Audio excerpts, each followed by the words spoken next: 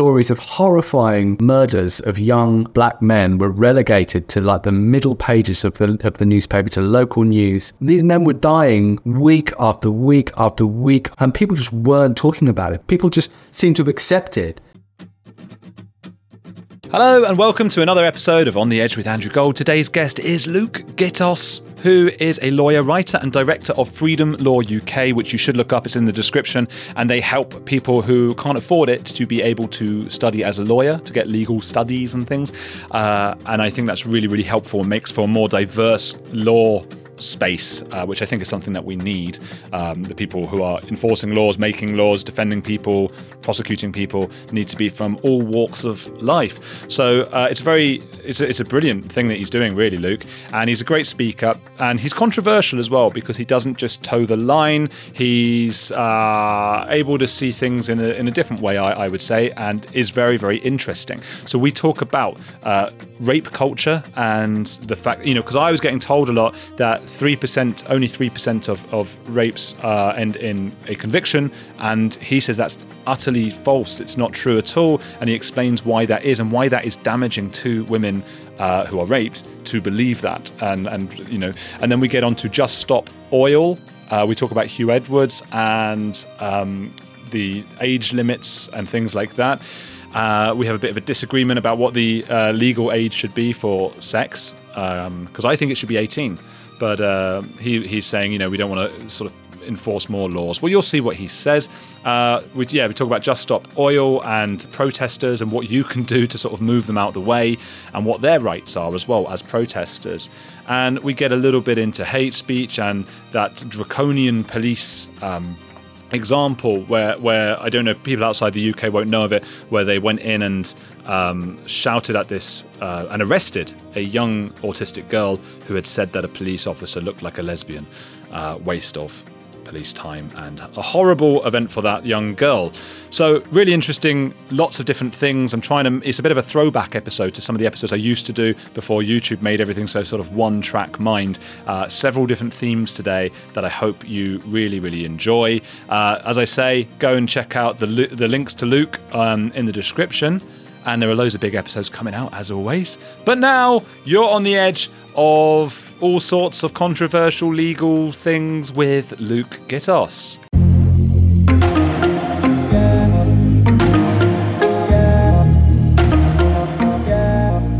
Luke, you're a lawyer, writer and director of the Freedom Law Clinic. I'm going to be asking you later about some troubling issues around Just Stop Oil protesters and the troubling hate speech bills being introduced into quite a few countries such as Ireland. But first I wanted to ask you a little bit about the big story in the news at the moment, or one of the big stories. Danny Masterson, the Scientologist actor from that 70s show who has gone down for 30 to life. My understanding is that actually means that it's life, but you get a chance of parole after 30 years, by which time he'll be 77. We're going to get into a bit of cult dynamics and things, but a lot of people have responded to my videos, and here's something that I am quite interested in, saying that only 3% of, and I'm just going to I don't know what to say because you can't say it on YouTube, but cases involving what Masterson did, which is SA is another word that another abbreviation people use sometimes. Only 3% are convicted. Is that actually true, or is that a fallacy? So I've been writing about this for quite a long time in the English context. And one thing that's come up time and again is the idea that only 3% of these kinds of cases end in a conviction. And it's a really damaging rumour, really damaging false bit of information, because the reality is that once, in the UK context, once a case gets before a jury, the chances of it ending in a conviction are about 60%. So they're actually more likely to convict than not. Yeah, I think when I last looked at it, the statistics were actually higher, but I think around 72% of cases ended in a conviction that got to court. Now, the confusion that people make is that it is true to say that around 3% of reports that are made about these kind of cases end in a conviction. In other words, if you looked at every single time someone contacted the police and made an allegation of this kind, about 3% of them would end up with someone being convicted of the same crime. But the reason why that's a misleading statistic to quote is firstly, it doesn't take account of the fact that cases fall out of the justice system for loads of different reasons. And actually, these kinds of offences are not that different when you look at that figure for other offences. So, for example, offences involving very serious assaults, like assault occasioning grievous bodily harm. Similarly, about 4 or 5% of cases that start with an allegation of that nature end in a conviction. So it's a little bit higher, but not a lot higher.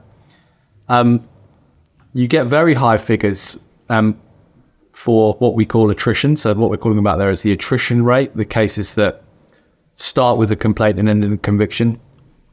You have a very high attrition rate in this country for things like murder, but that's because people are quite unlikely to make a report about murder unless a murder has actually happened. You know, it's usually quite obvious that a murder has happened, whereas with almost every other offence you care to mention, it's less clear when someone makes a report that firstly a crime has happened, secondly someone can be found and can be held culpable for it. So that's why, and it's not just me saying this, this was identified in a report into reporting relating to this issue from 2010. A woman called Baroness Stern produced a report on, and was really critical on the way that these cases are discussed, saying that, the idea that only 3% of cases end in a conviction is hugely misleading. And the consequence of that is that it puts people off engaging in the process altogether. It gives people the idea that it's not worth engaging with, because even if you get to court, the jury will just disbelieve you. And of course that actually has a ripple effect, because the idea behind highlighting that statistic is to say that juries can't really be trusted to make these important decisions. You know, they're prejudiced, they don't believe women, they are inherently geared against particular kinds of complainants. And actually, when you look at the reality, the opposite is true. Juries are incredibly fair and objective. There is an academic at the London School of Economics, I think she's at the London School of Economics, called Helen Thomas. And she is the person who has conducted the most rigorous research into jury trials in this country. And consistently, time and time again, she's found jury trials generally, from the perspective of the jury, to be completely fair, without prejudice against race, sex, gender. Juries do tend to make decisions in really impartial and objective ways. And it's the fairest system of justice in the world, I think, the jury system in the form that we have it. You can't really find a better way of making those kinds of decisions, I don't think. I think it's far superior to the system in France, where you have 2 lawyers arguing and 1 judge deciding on the truth, or I think 3 judges deciding on the truth. I think our system is actually better than America, where juries are far more controlled. There's a lot more power to vet juries in America. I think our system, really does trust members of the public to make some quite serious decisions with very profound consequences. And all the research suggests they do an incredibly good job.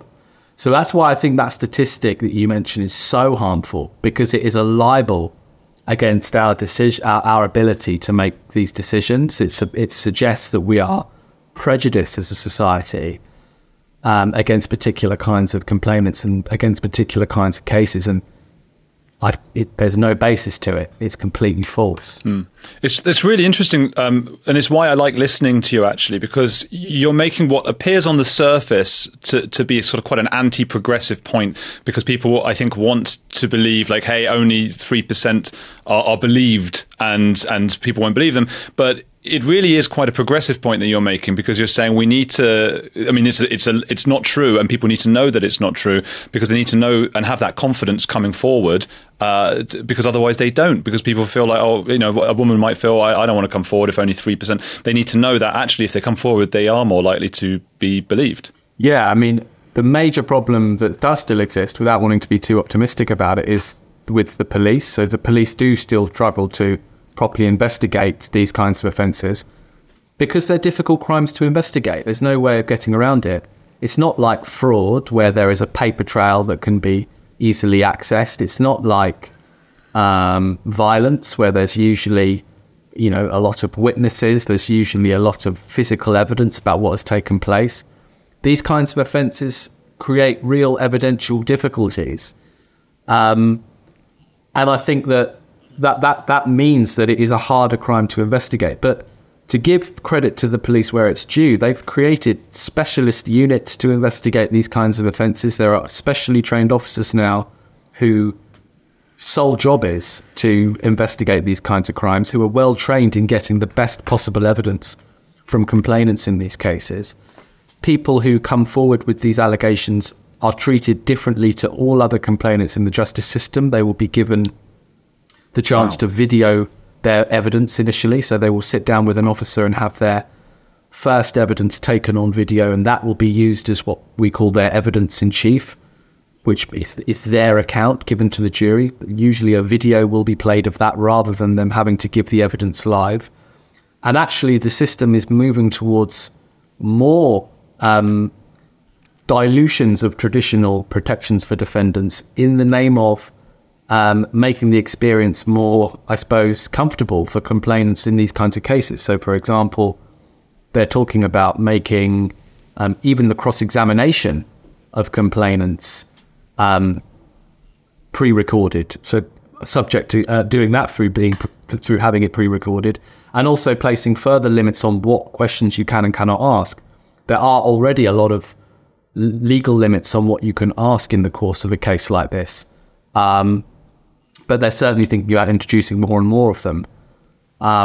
So, in fact, the system's not perfect. There are still real problems in the way that the police deal with these. And I've got no doubt. In my practice, I see both. So we prosecute these offences as well as defending them. And we also represent victims who have been let down by the system. So I see both sides of the coin. I see people who have been very seriously let down by the police. And I see defendants who are on the other side who are facing allegations. And all the time, it's like one thing I try and emphasize is just how complicated these cases are, morally, ethically. They're often far more complicated than the simplistic narratives would have you believe. There's two sides to the story, very often.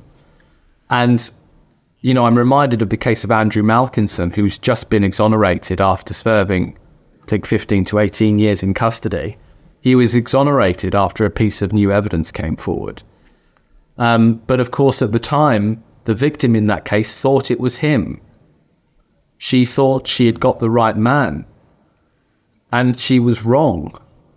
And I think so sad. It's tragic for everyone in that case that the police failed so spectacularly, and that the CCRC, the body who are charged with reviewing miscarriages of justice, failed to properly investigate it. But for me, it was a real illustration of the danger of simply believing. The justice system is not here to believe people. It's here to test them. And it's here to test them because what's at the end of that process is the denial of someone's liberty. And if we don't test it, if we don't test what people are saying, then we will continue to take people's liberty away on the basis of words or the basis of mere allegation. And that would be to roll back hundreds of years of progress, building up a defendant's right in the context of the courtroom. It would be to reverse all the progress that we've made, and that would be tragic. I suppose it depends, some of this, on how each individual feels about. Is it called Blackwell's ratio? Is that? Do you know what I'm talking about? If I say Blackwell's ratio, enlighten me, Andrew. I will with my amazing knowledge. It might not be Blackstone's ratio. It is better that 10 guilty persons escape than that one innocent suffer. And I think somebody along the line, Benjamin Franklin, later changed it to, it is better that 100 guilty persons should escape than that one innocent person should suffer. The idea of an innocent person suffering is just absolutely horrible.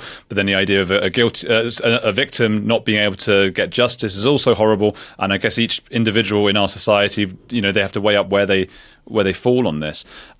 Another thing is, like, Okay, so there must be a lot of people who like the police don't press charges or prosecutors don't press charges. That doesn't necessarily mean they're not guilty. I'm thinking of Hugh Edwards, who for anyone outside of Britain, a BBC presenter, was recently embroiled in a scandal because he had been sending nude photos and things with, we don't know if it's a boy or a girl, who's believed to have been under 18, maybe 17 at the time.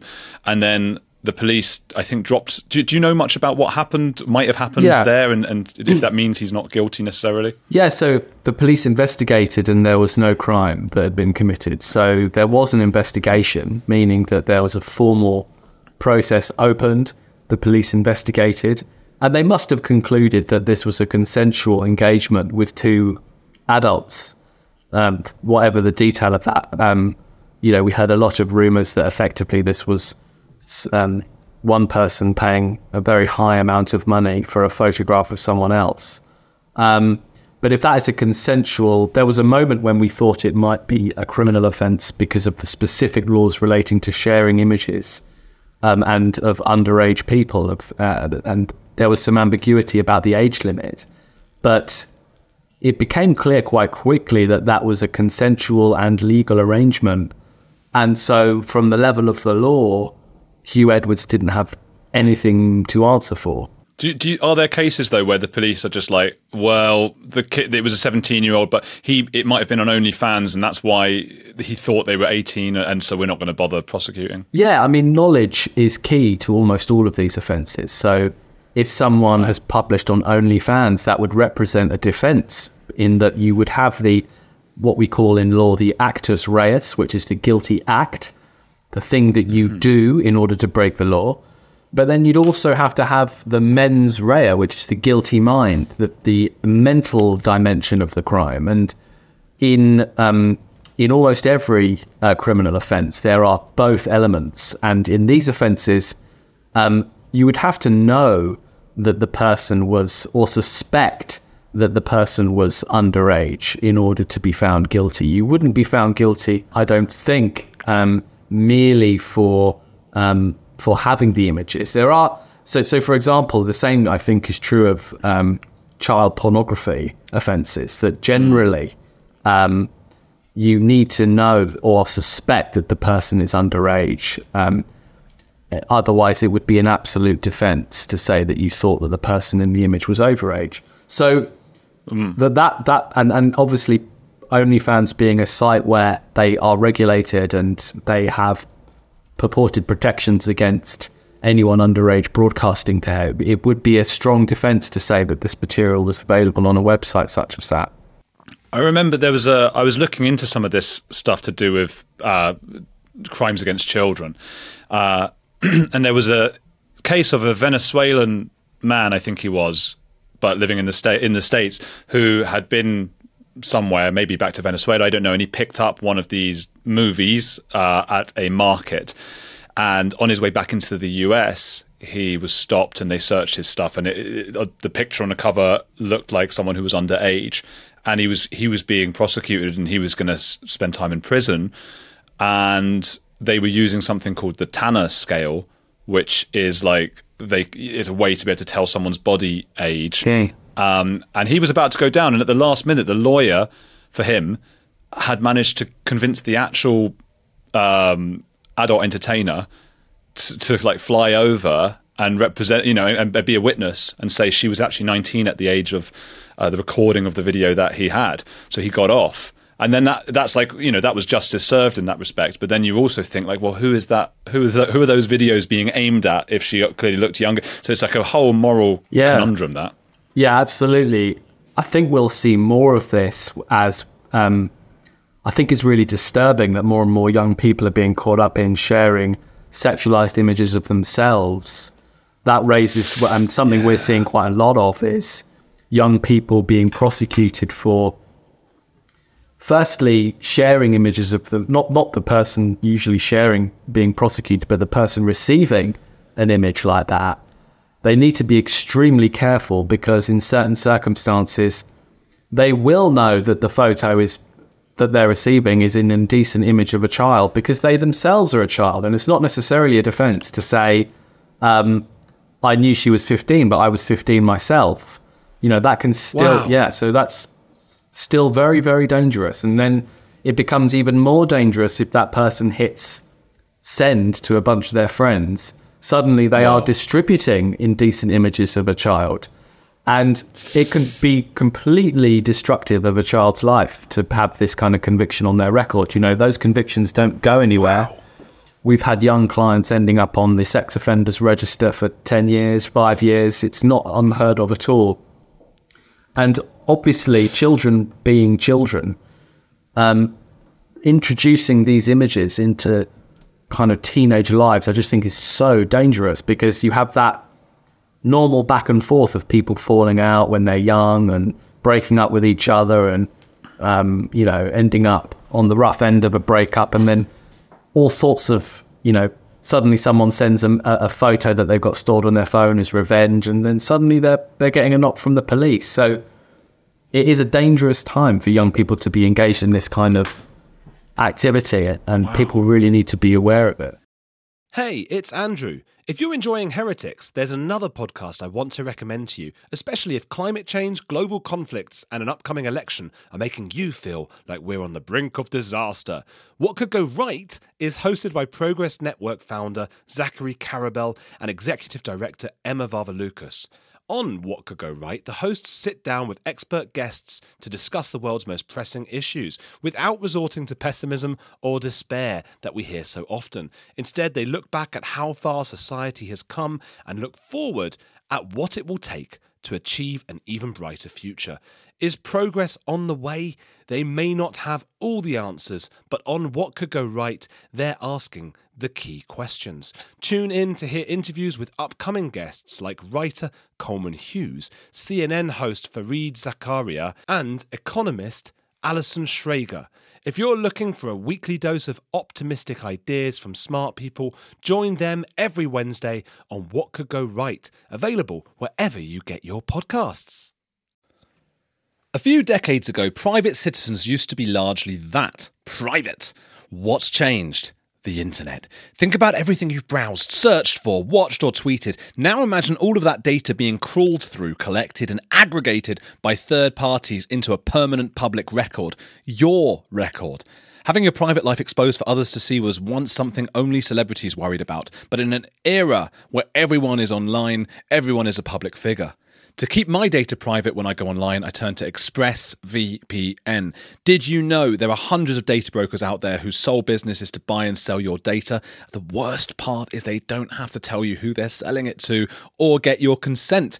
One of these data points is your IP address. Data harvesters use your IP to uniquely identify you and your location. But with ExpressVPN, my connection gets rerouted through an encrypted server and my IP address is masked. Every time I turn ExpressVPN on, I'm given a random IP address shared by other ExpressVPN customers. That makes it more difficult for third parties to identify me and harvest my data. And the best part is how easy ExpressVPN is to use. No matter what device you're on, phone, laptop or smart TV, all you have to do is tap one button to get protected. So if, like me, you believe that your data is your business, secure yourself with the #1 rated VPN on the market. Visit expressvpn.com/heretics and get 3 extra months for free.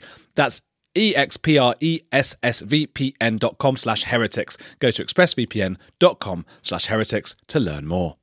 Yeah, that you're blowing my mind with this. That's absolutely that seems crazy to me, because I'm now thinking, I don't even have kids, but I would like to have kids, and you're always thinking with the changing of the technology and everything, you're thinking, well, what advice do I need to give them? Yeah. And I suppose, would you say then that, because obviously they shouldn't be sending out photos of their ex-girlfriend or whatever, that's an awful thing to do, and you'd hope that your kids won't do that, or who knows, but even just having that as possession on their phone, if they're in a relationship with a 15-year-old girl or with a 15-year-old boy or whatever, do you need to advise your kids not to do that and have that? I think it is a dangerous thing. The police should always take a view on what is in the interests of justice to investigate, and then the CPS have to consider what's in the interest of justice to actually prosecute. You'd hope that most of these cases wouldn't necessarily proceed to a prosecution, but we have seen these cases go forward when people have fallen out and had images and sent images in a moment of rage, and it's something that parents really need to be aware of. Because the police are sympathetic to young people, but they're not that sympathetic. That if they think that there is malice behind the sharing of this image, and you've got a young girl who is suddenly faced with the fact that there is a photograph of them being circulated, the police could take a really dim view of that and could seek to proceed it quite vehemently. Man, it's a complicated world being a teenager today. One thing I was thinking about with the whole Hugh Edwards thing, and again, this is something for non-Brits might seem weird, but we had this whole discussion around the fact that the age limit, you have to be over 16 to engage in sex, but it was 18 if you want to be able to, photos and things like that. And everyone was saying, why aren't they just the same? And I felt like a lot of people was suggesting, well, why aren't they the same? They both should be 16. And I don't want to sort of come over, conservative and old-fashioned, but I felt like, well, why isn't it 18 really? 17-year-olds can do what they want with one another. Who is it benefiting having a law that allows, which doesn't happen in most of the states, for example, that allows a 16-year-old, allows, say, a 40-year-old or a 50-year-old or 60-year-old to be having engaged in relations with a 16-year-old who's still in high school? I mean, look, generally, the law is a blunt instrument, and it's got to draw a line somewhere. And the problems that we face quite often is that the law has to come down on one side. I would just be wary of, I think in general, getting the criminal law out of people's lives as much as we possibly can is a good thing. These things ought to be resolved as informally as we can. Because, I think one danger we have today is that we rely on the law to do too much. We say, oh, this is a problem. Our kids sexting each other is a real problem. Let's get a law in to fix it. And what that is, firstly, it's an abdication of our responsibility, not just as parents, but as adult society. I think it's saying that we as adults can't create the kind of culture where we can make our kids feel punished without resorting to the law. It used to be that we would have not just, you'd have your parents, you'd have your family that would pour scorn on young people's behavior and make you feel kind of shameful for what you've done. But you would also have this kind of society around you who would, you would be worried about offending not just your parents, but kind of the wider society of where you live. I think the problem now is that too often we think, well, we've got this problem. How do we fix it? Let's prosecute anyone who adds to it. Let's get the law in. Let's put these people through the court system. And actually what would be more effective is some kind of informal way of dealing with it, which didn't bring the kind of awful consequences that the criminal law have for young people, but which also had a sense of shame and also gave the young people the possibility of changing and rebuilding.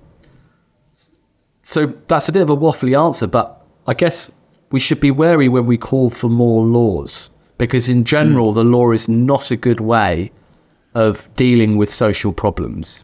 I respect that, and I'm a bit of a libertarian myself, and I think there's a slippery slope towards authoritarianism. You start a law here and a law there.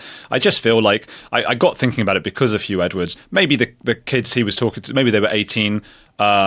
And I don't, morally, I don't think that necessarily clears him. I mean, just morally, not legally. I just think this guy in his 60s. If I had a friend in his 30s who's messaging with 17 or 18-year-olds, I'd be like, what are you doing? Just seems a bit odd to me. Because just because a lot of people who are sort of centrist like myself were coming forward and defending him and going, oh, you can do what you want. And I thought, well, maybe it's a bit much, 60 to 18. So for me, I don't really want to be introducing new laws, but I just feel like that there should be something, I think, to stop a 60-year-old or a 50-year-old or 40-year-old potentially manipulating someone who's not even old enough to vote, not even old enough to drink or anything like that, and they're still in high school. The thing is, though, Andrew, it's like you can't conflate bad sexual behaviour with breaking the law. What you're talking about is kind of immoral behaviour, immoral conduct. And we've always recognised that there has to be a line between immorality and law breaking. And the risk with the approach that you encourage is, well, where do we stop? Where do we stop the law's intervention into people's private and intimate lives? yeah, we might not like the fact that a 50-year-old, 60-year-old is communicating and drawing in someone who's 17. But the law has to have a cutoff point. And I think we need to recognize that behavior can be immoral and can be frowned upon without necessarily jumping to the fact that it has to attract the intervention of the criminal law. Yeah. Because I think... I'd do 18. Yeah, well, I think, look, one thing that's always been true is that I always think about the history of particularly gay liberation in this country. So that was really a story of getting the law out of people's lives. Gay sex in this country was illegal until like the mid-90s. You know, it remained, sodomy remained a criminal offence until remarkably recently. And people, you know, were still being prosecuted for indecency, being prosecuted, you know, gay people couldn't exist in the public in the way that they can now until fairly recently. And that was the fault of the criminal law. You know, the criminal law, the age of consent was always higher for gay men than it was for everyone else. There were more restrictions placed on gay relationships than were placed on straight ones. And the criminal law remained a kind of symbol of prejudice for a very, very long time. And of course, that's not, you know, it's not comparable to kind of eliciting photographs from younger people, but it does remind us that the criminal law has almost always played a role of, a really punitive role in the context of people's private lives. And for a long time, that really held us back. So I think that, yeah, we should always just be careful about encouraging the law to become more involved. I mean, Hugh Edwards' case, you know, I think there was a public interest in pursuing it. A lot of people came out and said, we should leave him alone, it's just his private life. That's rubbish. You know, he was paid out of the public purse. He's made quite a significant payment out of that money that he was paid to a young person for their photograph.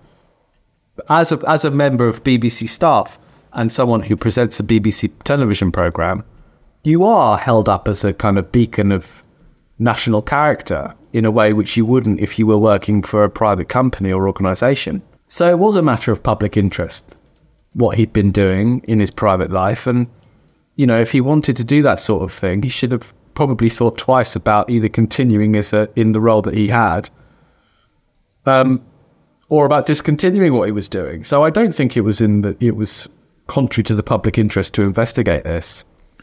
But by the same token, I don't think it would have helped anyone to have him prosecuted. But what would that have achieved? Nothing. You know, we saw at the time that there were more details that emerged around the possible pressure that was being put on this young person to come forward with a criminal allegation. I think there was a lot of manipulation from the family about claiming that this was non-consensual when it was. So all of these complexities very quickly emerge around these kinds of cases, and we should be wary of trying to apply a simplistic narrative to it. And at the end of the day, you should just ask yourself, what good would a prosecution have done? And in my view, in Hugh Edwards' case, absolutely none.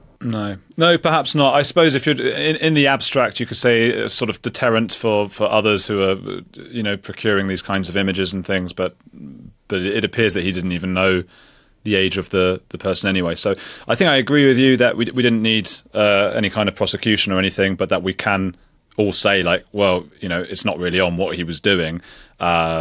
So fair enough. Going back to that Danny Masterson case, right? Just to fill anyone in on this who isn't aware, this was 20 years in the making. So you were talking before about the kinds of things that are done in terms of getting evidence. But what about in historic cases like Masterson? So it took 20 years. The only way they were able to prove it in the end, I think, and I might be mistaken on this, is that the women were telling Scientology at the time, and Scientology writes everything down. So there were just hours and hours and hours of these reports, and also Scientology telling them not to come forward because they'll deal with it internally, which they didn't do, of course. But what kinds of things can you do in a historic case like that? So what will often happen, if we take the example of, say, Rolf Harris, which was all historic allegations, It is a we should just say it's was he Australian? Yeah, Is he Australian British. I think he was an Australian British dual musician, national. Yeah, presenter. Musician and presenter, very popular. And then was accused of a string of sexual offences involving children, and was eventually convicted, but had some of his convictions overturned by the Court of Appeal, not all of them.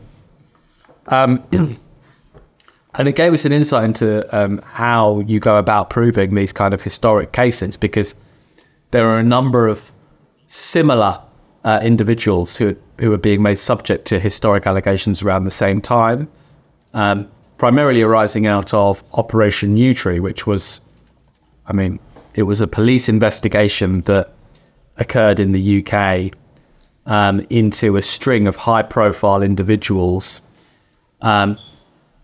and it was triggered by revelations regarding one particular individual called Jimmy Savile, who was a high-profile British personality. But yeah, coming on to Rolf Harris, he was actually, Jimmy Savile was not prosecuted and convicted. He died before they could do so, but Rolf Harris was. And it gave us an insight into how they investigate and prosecute historic allegations of this kind. And what is pretty key to it is a common modus operandi among witnesses.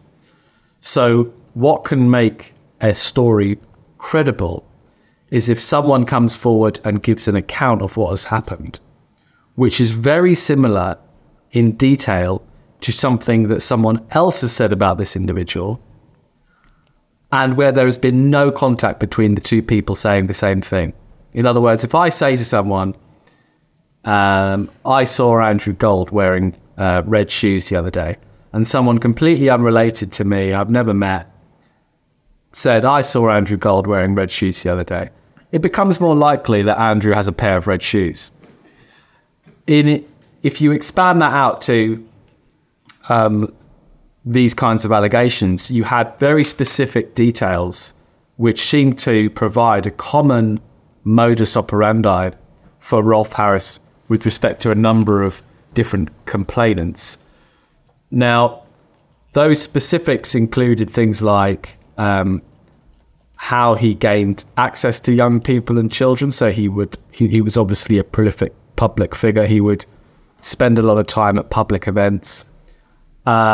And if you go and read the Court of Appeal judgment, which quashed 2 of the convictions, I think, but maintained the rest, you'll see that there were these commonalities among how the victims made their complaints, which made their individual cases stronger. And that can be enough to bring someone to trial. So if you have a series of people who are making similar allegations, and if you have some form of corroboration, which means that there is some evidence which supports the basic truth of what they're saying, then that can be enough to bring someone to a historic prosecution. Because actually that evidence can be quite strong.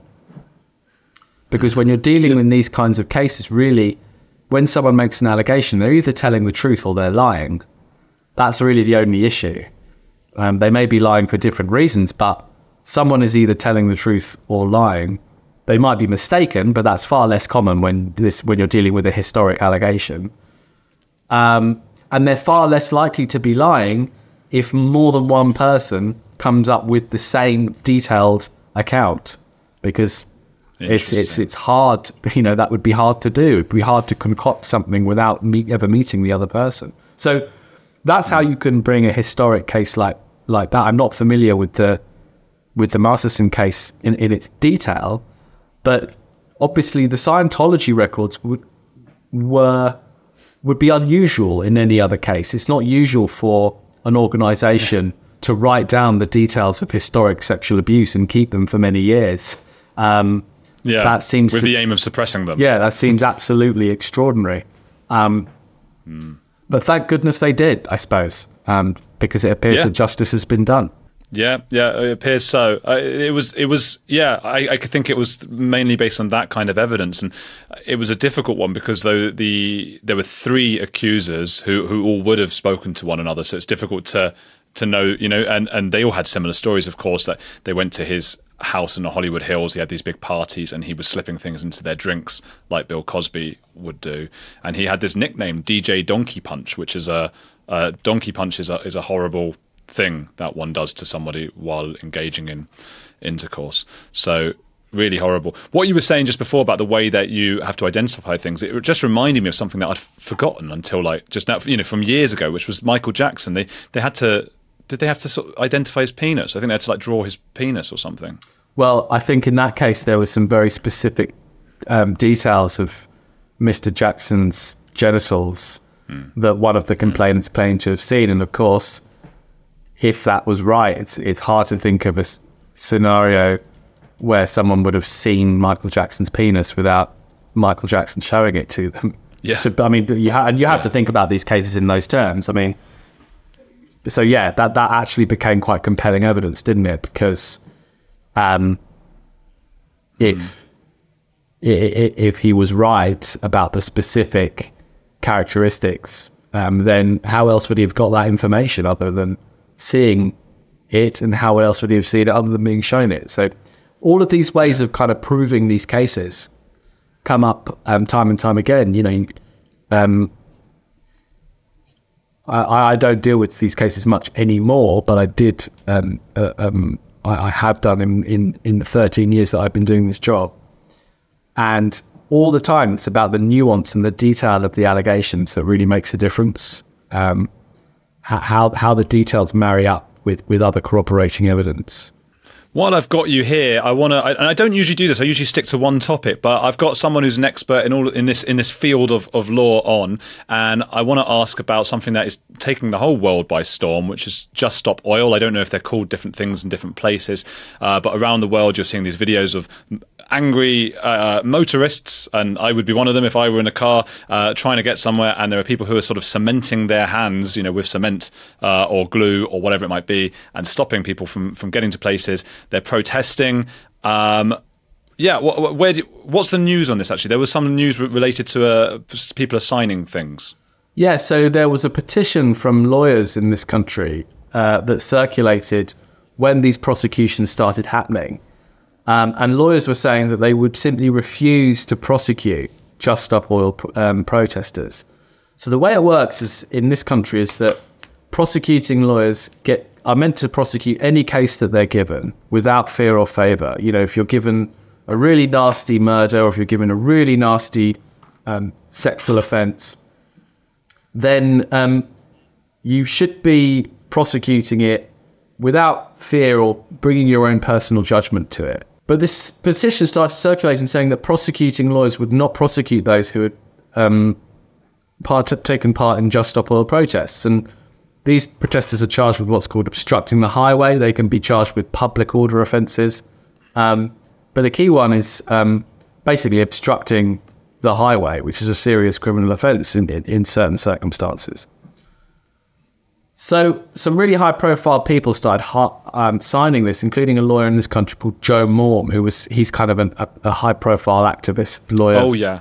Yeah, he's kind of a high-profile activist lawyer in this country, but is also kind of symbolic of a kind of political slice of the legal establishment over here who are more open with their politics than perhaps other lawyers are. But of course, these lawyers actually were roundly criticised by other legal professionals because for most of us, we do just deal with the cases that we're given. We don't select based on our own personal preferences or our own politics. It's not the way lawyers are meant to be. Lawyers are meant to be impartial and sit as much as we can outside of the politics of what we're being asked to do. I mean, I'm an openly political person. I write for a political magazine. I do a lot of political stuff. But in my work, that goes. I leave that at the door because I recognise that I'm there to perform a particular role in a system that's bigger than myself. And when it comes to these protesters, the public want the law enforced. They want these people to be held accountable for what they've done.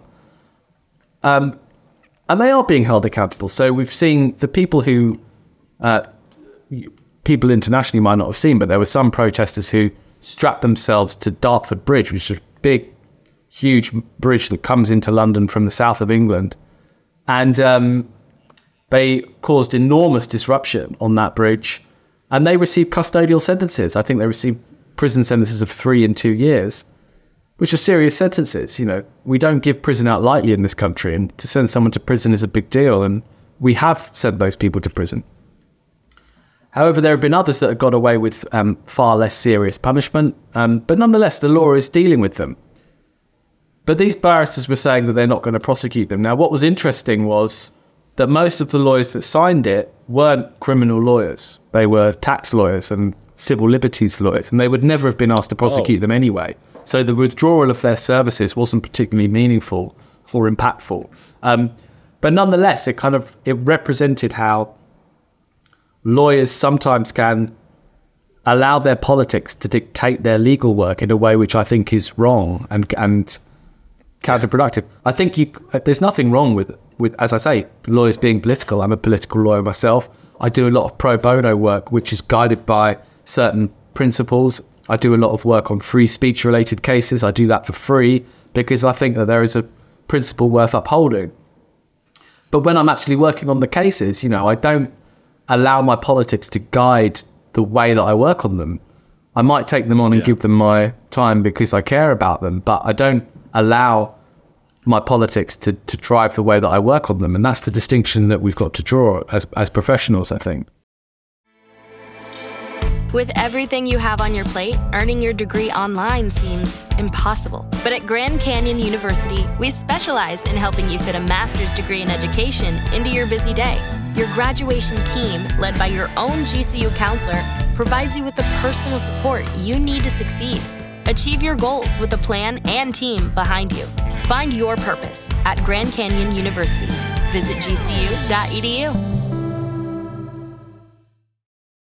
It's such a fascinating idea, the whole Just Stop Oil thing. I just talking from a political or philosophical point of view, because I flip-flop on it so much, because obviously nothing annoys me more than seeing like we've all been held up and that these people who do it, and I think this is often the case with activists who, maybe there's a greater good, but I think they're often psychopaths. That's just me talking flippantly, to believe that you are there to create change. But also historically, what was it with the suffragettes who she jumped in front of a horse? Or what was? I had her name. She threw herself in front of a horse in order to draw attention to the cause for women's. Emily Davison. And they did lots of the women's suffrage movement engaged in vandalism, bombings.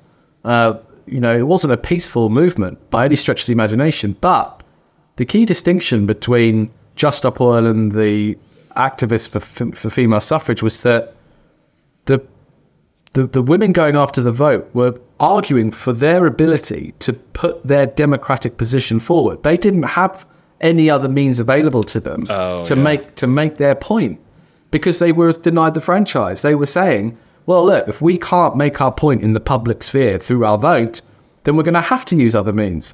Just Stop Oil can vote for green parties. They can vote for parties that make particular commitments to the reducing oil and reducing our carbon consumption.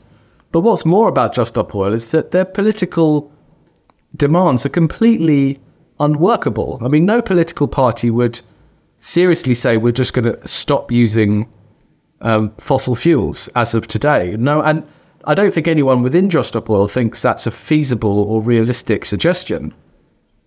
And actually, I'll say it, I think when you listen to Just Stop Oil activists, they sound slightly unhinged and slightly divorced from reality, and perhaps not as politically sophisticated in their arguments as they ought to be. There's not a lot of thought that goes into actually how they implement the proposals that they're asking for.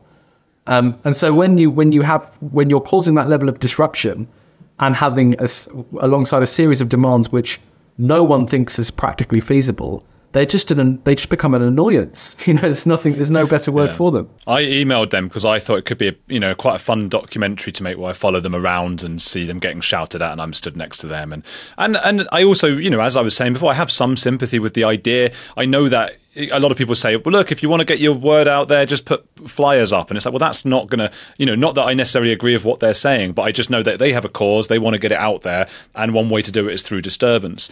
But I emailed and I said, listen, I honestly, I will try and give both sides to this and try and really understand it, because I'm not that interested in the politics as a documentary. I'm interested in the intriguing, just the intrigue of the clashes and things.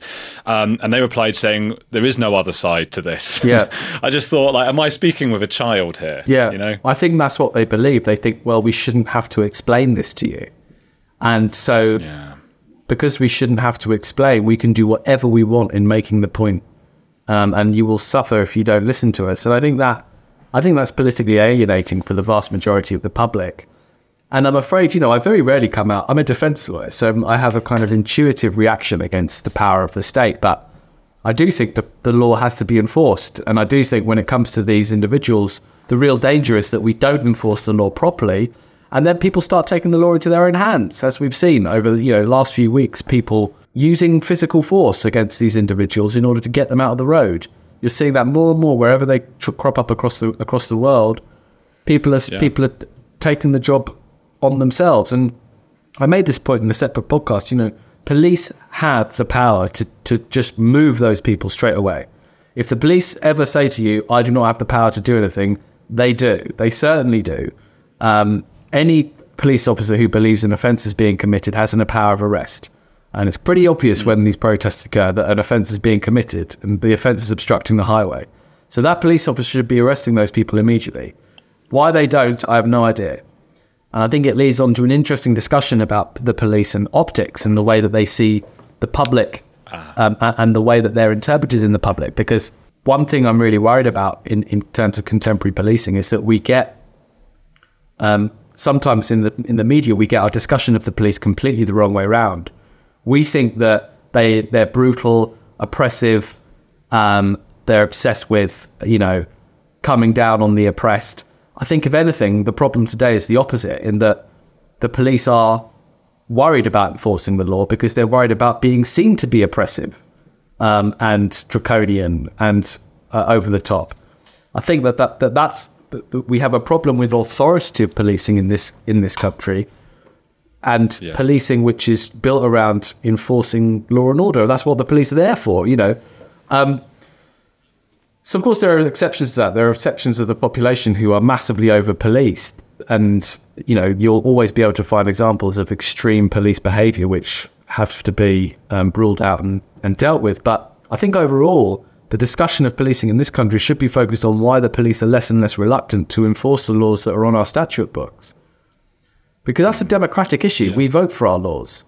We vote for the laws Parliament passes laws because we vote for them. We vote for the MPs. MPs vote for the laws. And so the laws are there to represent our interests. That's the whole principle of our constitutional system, that the MPs are there in order to represent the will of the public. That's why they're there representing constituencies, constituencies being the area of the country that they're there to represent. We vote them in, they go to Parliament, they vote on the laws pass if a majority of them believe, if the majority of the members believe the law is a good one, and it makes it onto the statute book. Similarly, if Parliament believes any law is bad, they have the power to repeal any law they want. If Parliament wants to get rid of a law, they can do it. So law, in theory, represents our democratic will. And the police are there to carry out the democratic will, to enforce the law on our streets. And if they don't do that, it breaks a pretty fundamental element of the social contract between us and the police. Because part of the reason we consent to be policed is because we want them to police others. That's the whole basis on which society proceeds. And when the police aren't helping in these situations, or if they're not there, what can a motorist... because the problem was, you talked about that bridge before. That I think that was this German guy who's now being deported, and there's a whole petition to stop him from being deported. And that's a whole thing as well, because I've lived in several different countries. I lived in Germany for a few years, Argentina for 6 years, and I was always aware that I hadn't voted for these rules and anything like that.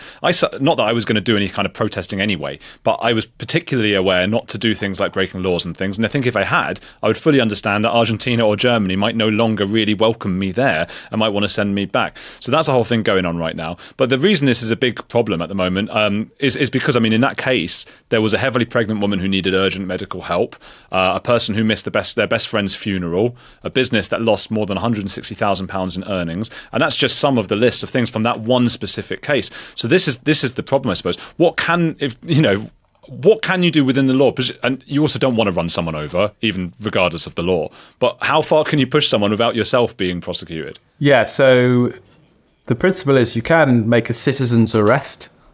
You know, you hear those kind of highfalutin people saying, I'm making the citizen's arrest. But you can, under the common law, you can do that. You can, in principle, take someone and intervene to prevent an offence being caused. So if someone is trying to move someone away from the road, they're not breaking the law in doing that. They're perfectly entitled to use force in order to do that. Of course, that's not quite what we're seeing. We're seeing people decking them and kicking them in the head, which is less than ideal, right? But if they're dragging them off the road, they're perfectly entitled to do that. But they run back. Yeah, no, exactly. Well, I guess you have to kind of drag them to the side of the road and then lie on top of them until the cars can get through. Yeah. This is the thing. Put them in your car with you. That sounds like the worst of both worlds, doesn't it? I can't imagine anything worse than being stuck in a car with someone from Just Stop Oil. I think that would be that I wouldn't go that far for my political cause. You know, it would be. Imagine if it were a diesel car. Yeah, they'd probably end up throwing paint on me or something. You know. Yeah, they do like to do that. They do like. Yeah. You know, I was going to go to another point I wanted to talk about today. Just and you were saying that the police actually very rarely, at least in the UK, they rarely are draconian. They do seem to be a bit obsessed with their image. There's a lot. I have seen that a lot on their Twitter profiles of the official police. There's loads of stuff about look how sort of corporate woke we are and that kind of thing.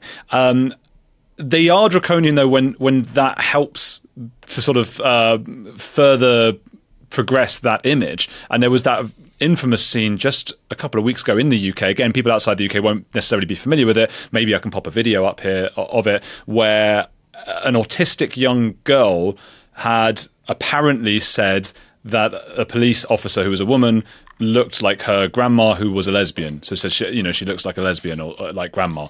And they sent like 10 heavy-handed police officers in to like terrify this little girl, and I think they ended up actually arresting her, didn't they? Yeah, that's right. Yeah, there was an arrest, there was an inquiry, there's an investigation. But the thing is, that kind of proves my point, because that's not authoritative policing. It's the opposite. It's because that girl broke no laws. No matter what the police say, that girl broke no laws in saying that police officer looked like her lesbian grandma or whatever she said. You know, she didn't break the law. Yeah. And kind of storming in with 10 people to arrest a young girl is not authoritative policing. It's the opposite. It shows a police force that are floundering and weak and looking for any excuse to exhibit their... Because that's what this... You know, the police would not have to be woke and parading their woke credentials if they did their job fairly and objectively and enforced the law properly. If they did all of that and had always done that, then there would be no reason for them to behave in this way. It's because they have this history of partiality, unfairness, and, you know, because they have a particular story in their past and of their history that they have to then behave like this. And I just think I think we have a lot of really damaging ideas about the police. I think the idea that the police are institutionally racist needs more interrogation and needs more questioning. I think there are problems about race within the police, but I think the term institutionally racist is too freely used and is often used without enough interrogation about what we really mean. There's a difference, we should say, between, it might be true of both, but there's a difference between UK and US police and the histories and the complexities and how large they are. I'm just aware of the large viewership in the US and Canada and different places watching. Yeah, so the discussion in America is even more tricky. So there's a lot of statistics around police violence against black people in America.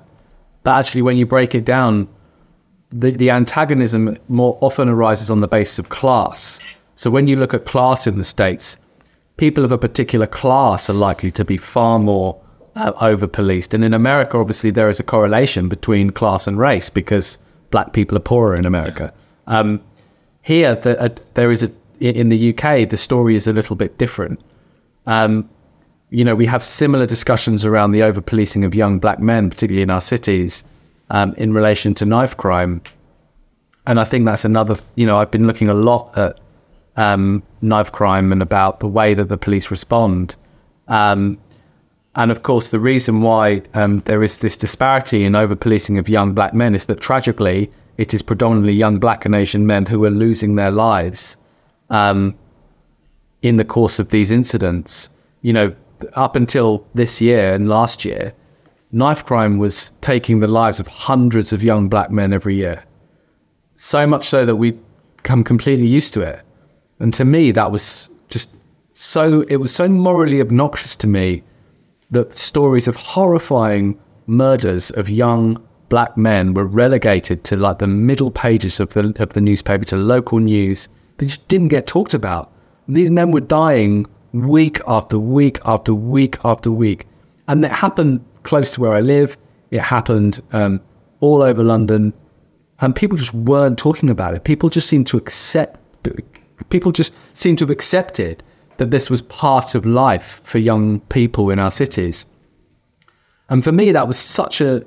And if we did talk about it, all we would talk about is, well, the police shouldn't be using stop and search, or the police, this is because young people are alienated, or they've closed their youth shops, they've closed youth clubs down, there've been cuts to youth services. And all of those explanations just seemed to be really missing the point for me. That it just seemed that there was something massive going on that we weren't quite talking about. And perhaps we haven't got time to talk about it in detail now, but for me, the whole discussion around knife crime shows us how I think there's a real problem of trust between the police and young black people, young black men in particular in our cities. I think some of that lack of trust is justified, but we have to think about how we can repair that relationship. Because otherwise, if young men don't believe that the law is there for them at all, if young people believe that they have no protection from the law, if young people believe that they have no protection from their local police officer, then they are going to take their safety into their own hands. And I think that's what we see an awful lot. A lot of knife carrying, I think, arises because young people feel unsafe. And they feel unsafe because they get told that the police are institutionally racist. So we have to interrogate that more. We have to be less lazy with the way that we use these phrases, because the way that we talk about the police germinates down and it impacts people's lives in ways we can't always predict. So I think we need to have a really deep discussion of policing in the context of race, and also in the context, like trying to figure out what's going on with woke policing, because it seems like the more woke the police get, the less they help the people they're meant to. And that, I think, is an interesting dynamic. Yeah, there were parallels with, I do a lot on this channel about cults and cult dynamics and things. And I used to sometimes do Islam, and I just now don't really want to talk about it because with what happened to Salman Rushdie, I've got a family and I just don't need that. Whereas Scientology will come after you. It's not quite the same, the way that they do it. They make websites about you and try to ruin you financially. And I think I can take that risk. But something that somebody who I interviewed a long time ago was Yasmin Mohammed. She's an activist and who is heavily criticized by some of that progressive left side because she calls out a lot of the bad stuff that happen in that religion. This is what I do on this channel every week with all the other religions and cults and things like that. And she says to, middle-class white, for lack of a better word, woke. I know we're using the word woke. It annoys people and they're put in the comments, but give us a better word then for what, She says that they care when it's a young white child who's had something horrible happen to them, in an extreme Mormon family or maybe a Hasidic Jewish or whatever it is. But when it's a Muslim child, it's like, oh no, don't want to hear about that because I don't want to offend anyone, so I just don't care what's happening to that child. And some of the stories that happen, it's just the worst things, and your heart breaks listening to them. And as you say, it's sort of relegated to it doesn't even make the newspapers because people are afraid of hurting feelings and identities and things like that. Yeah, I'm sure that's right. And I just think there was a real fear amongst particularly white liberal commentators to look at this issue with any serious attention. There's a lot of academic work about knife crime and youth violence, but a lot of it repeats the same arguments about austerity. A lot of them come from a similar perspective. A lot of them receive, a lot of them are carving out a niche which is basically blaming the problem on austerity and cuts. And I just think when you look at the detail of each individual crime, as I've done, that just doesn't seem to make sense. These are often young, upwardly mobile young men, often people who are in higher education, doing A-levels on their way to university, suddenly find themselves in a murder case. You think, how can this possibly happen? Thankfully, it seems to have relented over the last 18 months or so. But I think it would be remiss not to seriously interrogate what had happened. Luke, where can we send people to check out your work? Yeah, so we're setting up a international law school. I've actually been running it for 7 years now, called the Freedom Law Clinic. The Freedom Law Clinic is a completely new way to qualify as a lawyer. You get immediate practical experience as well as training for the solicitor's qualifying examination. And we do it on a subscription basis, meaning it doesn't cost the earth to train as a lawyer. And we want to blast open the doors for legal education. We want more and more people to come and join the legal profession. We believe that we're striking a huge blow for diversity. So check us out, www.freedomlawclinic.org. Oh, it's a noble pursuit. A blow for diversity in terms of just allow everyone in, sort of thing. Yeah, I mean, a professional qualification at a normal law school would normally set you back $6,000. With us, it's about $6,000 of that, and you can pay it off monthly. Okay. And also, we give away a lot of education too. So log on to our website to find out. We're giving away hundreds of scholarships. We're giving away lots of scholarships to people who work for interesting organisations. We're building links with local charities and local organisations who do important work. And if you're an activist or someone in your community who would benefit from legal education, then reach out to us and we'll think about training you for free. Oh, that's amazing. I did a similar thing like that for my NCTJ, which is the British journalism qualification, at a time where, and I don't come from an impoverished background or anything, but I just would never have been able to afford it, like in a million years. And I was able to do that. And without that, I wouldn't be a journalist now. So I very much appreciate what you're doing. And I hope people do check it out. We'll put a link below.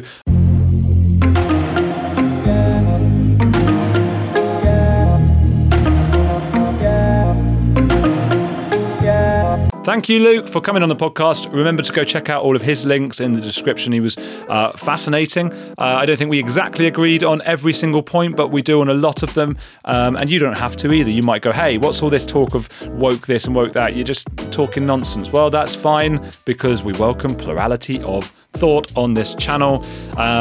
Come and follow on andrewgold.locals.com as well. That's another thing you should be checking out. I put loads of videos on there. I've been doing a whole series in September on the topic of paedophilia or pedophilia. And next month, I'm thinking psychopathy will be the thing I do on there. So that stuff's just on Locals. It's andrewgold.locals.com. I'll see you next time. Hello, it is Ryan, and we could all use an extra bright spot in our day, couldn't we? Just to make up for things like sitting in traffic, doing the dishes, counting your steps, all the mundane stuff. That is why I'm such a big fan of Chumba Casino. Chumba Casino has all your favorite social casino-style games that you can play for free anytime, anywhere with daily bonuses. That should brighten your day a little. Actually, a lot. So sign up now at ChumbaCasino.com. That's ChumbaCasino.com. No purchase necessary. VGW Group. Void where prohibited by law. See terms and conditions. 18+.